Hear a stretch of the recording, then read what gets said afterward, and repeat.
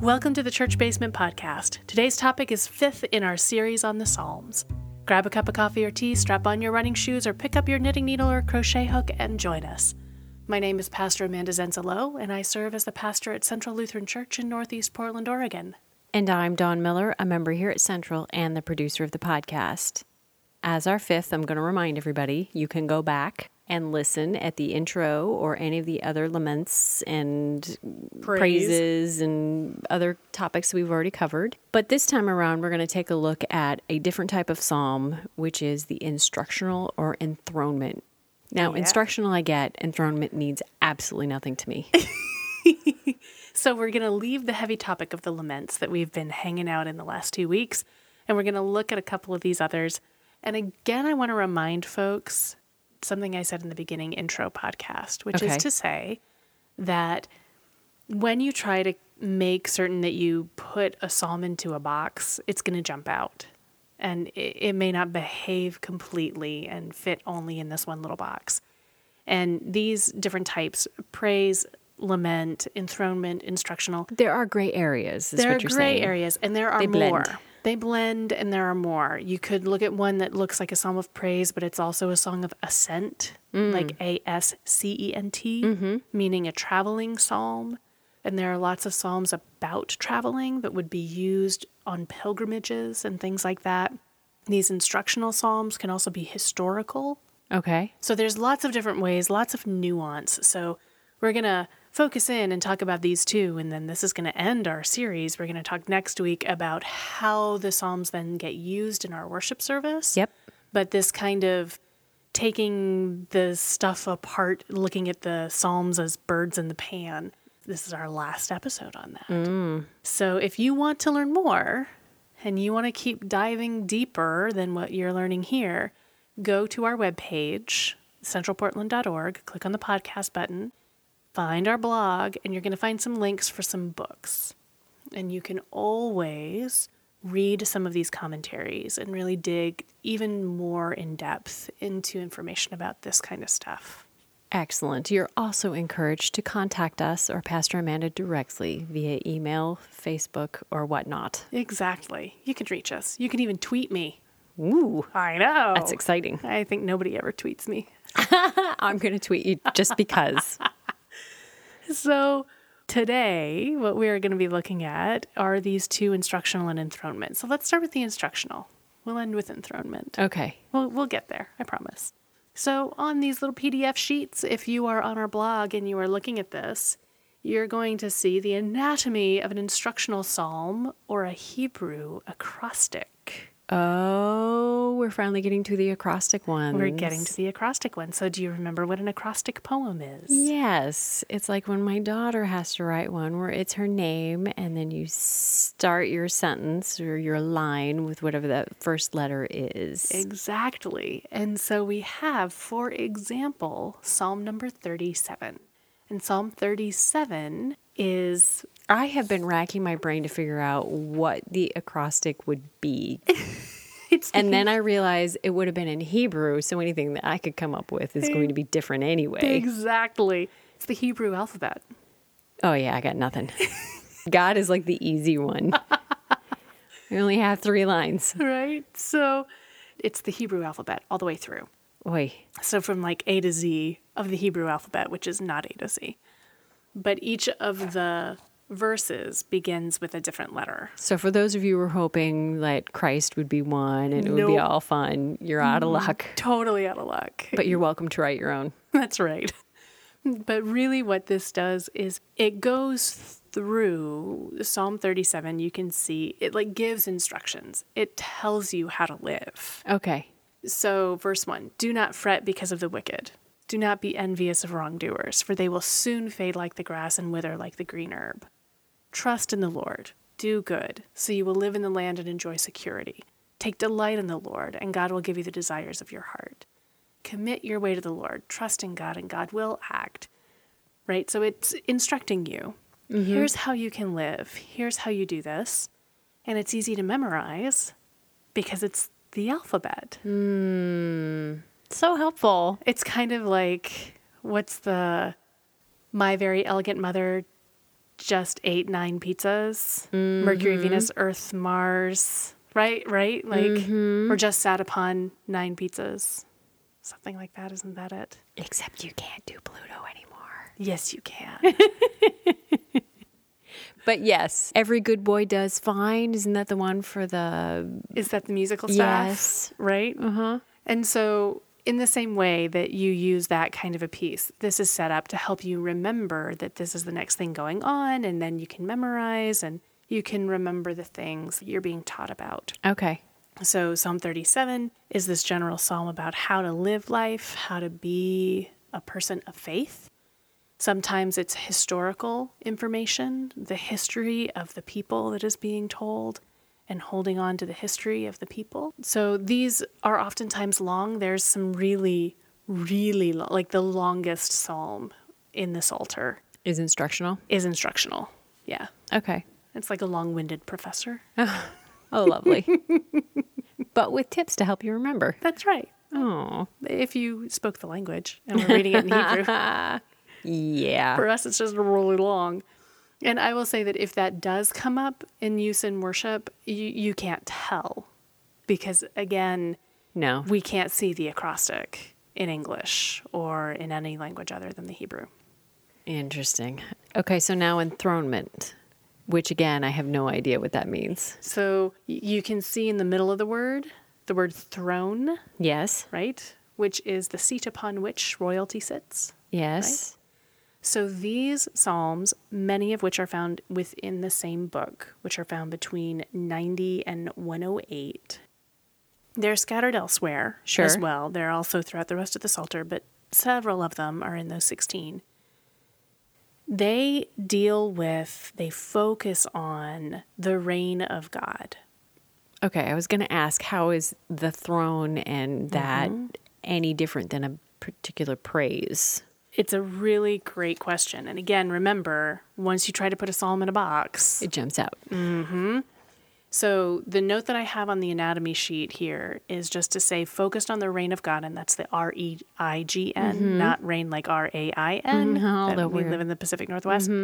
These psalms have less of a formula that defines them. So it's less of like an accusation at God, a Sure. cry for help, a affirmation of trust, a vow to praise, right? There's your lament formula.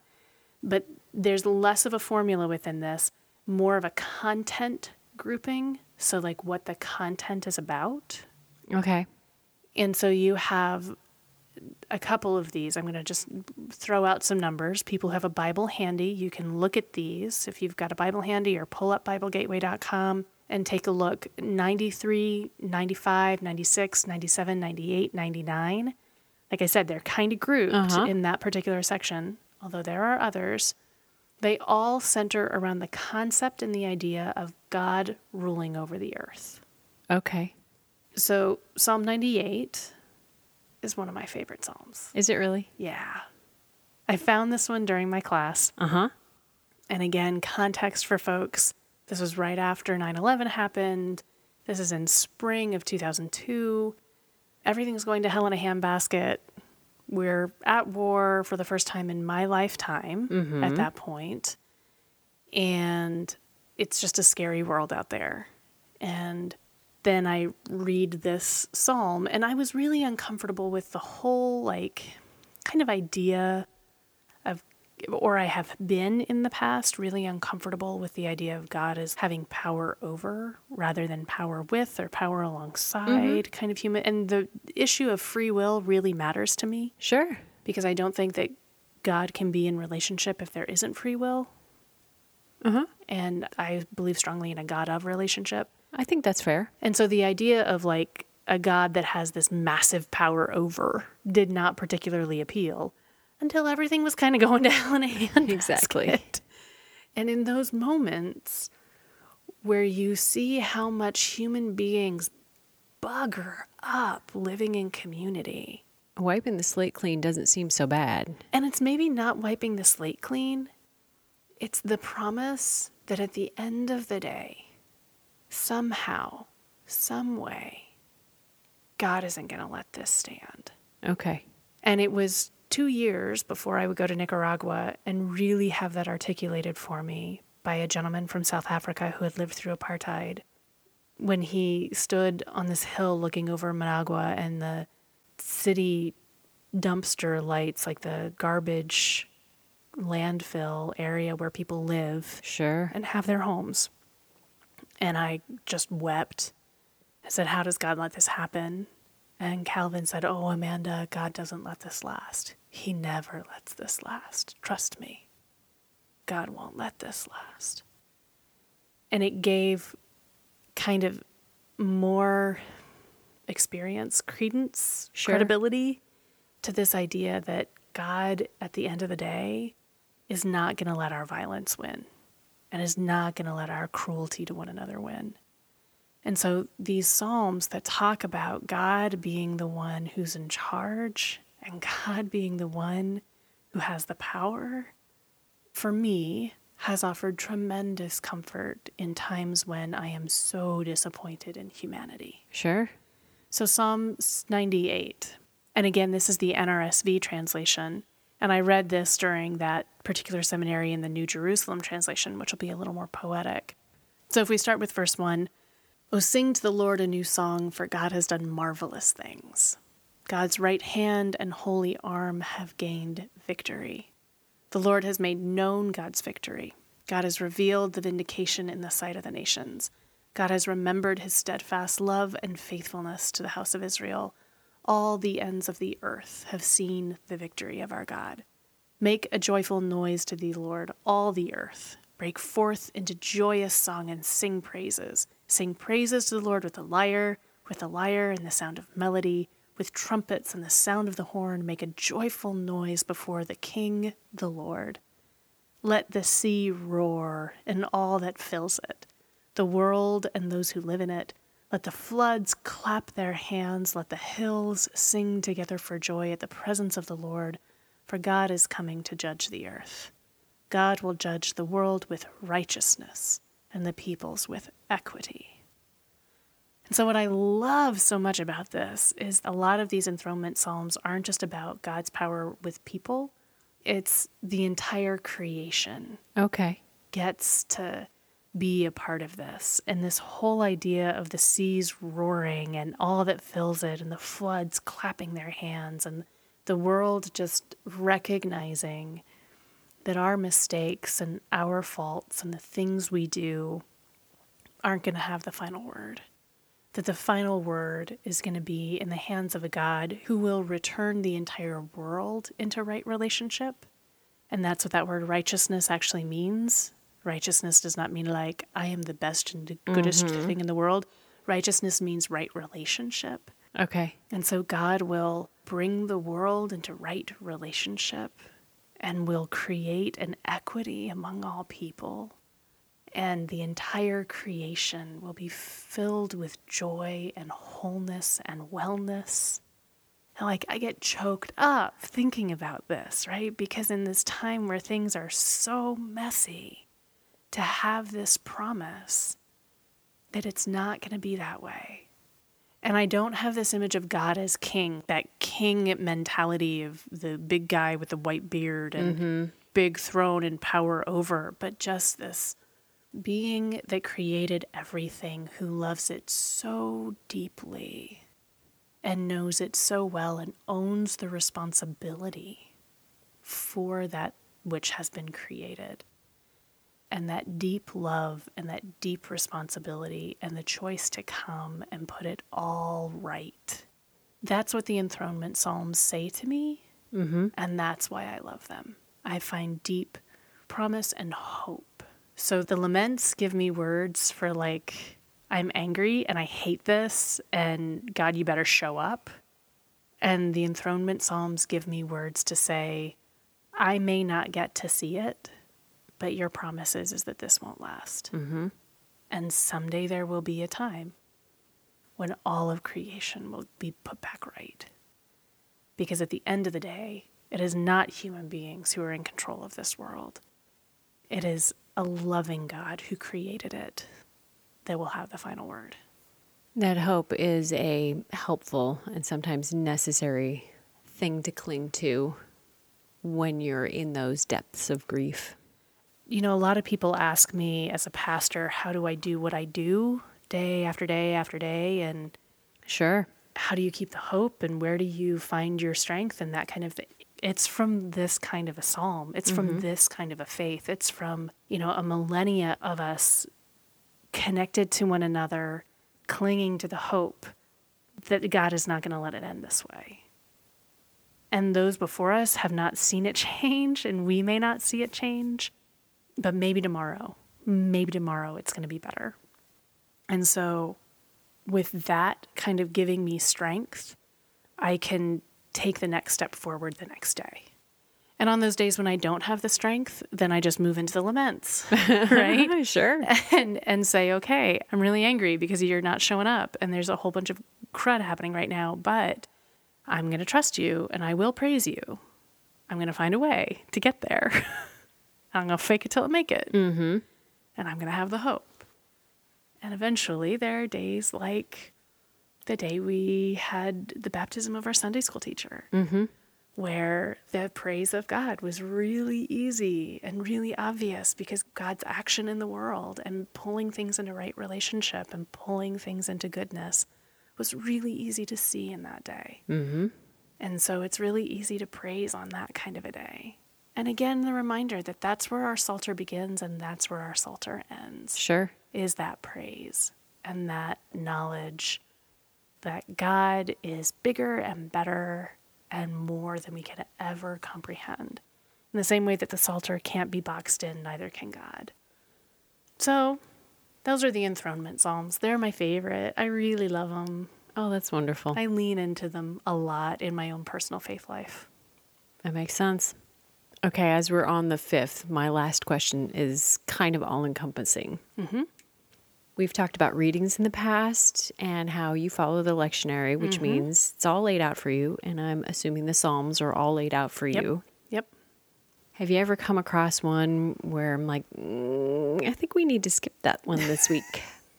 Not in the Psalms. Really? Because, one, I love the laments anyway, so I wouldn't want to skip the dark stuff. Okay. But the lectionary cuts out the hard parts of the Psalter. Oh, my.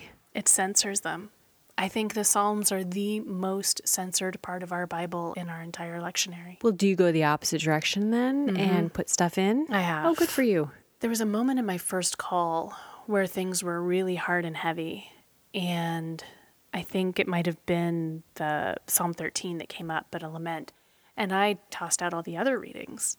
And I just focused on that and taught about what a lament actually is.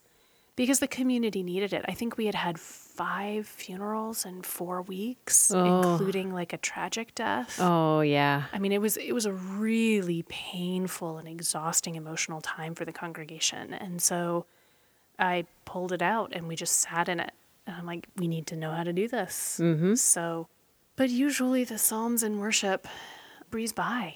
Yeah. And we don't get the depth of them. We don't get the power of them. We don't encounter them very powerfully in worship. I have to admit that I never, ever even blink at them. Yeah. It's more of a, do I get to sing it or do I not get to sing it? Yeah. That's it. Yeah. So next week we will talk more about how we use Psalms in worship, because several of you did send in questions. Thank you so much for sending those in to us as we were preparing. We did add a week onto this series because of those questions. So next week, we're going to talk about how they're used in worship and those different kinds of pieces. Well, thank you, Pastor Amanda, for taking the time to help us learn a little more about instructional and enthronement psalms. I look forward to sitting down with you another week on another topic. As do I. And thank you all for listening in. We would love to hear from you. You can contact us at podcast@centralportland.org. or send us a message via Facebook. And yes, you can tweet me. I will get it. All of these different ways are ways to get a hold of us, and we would love to hear from you. Until we are back in your ears again, remember, God loves you, no matter what.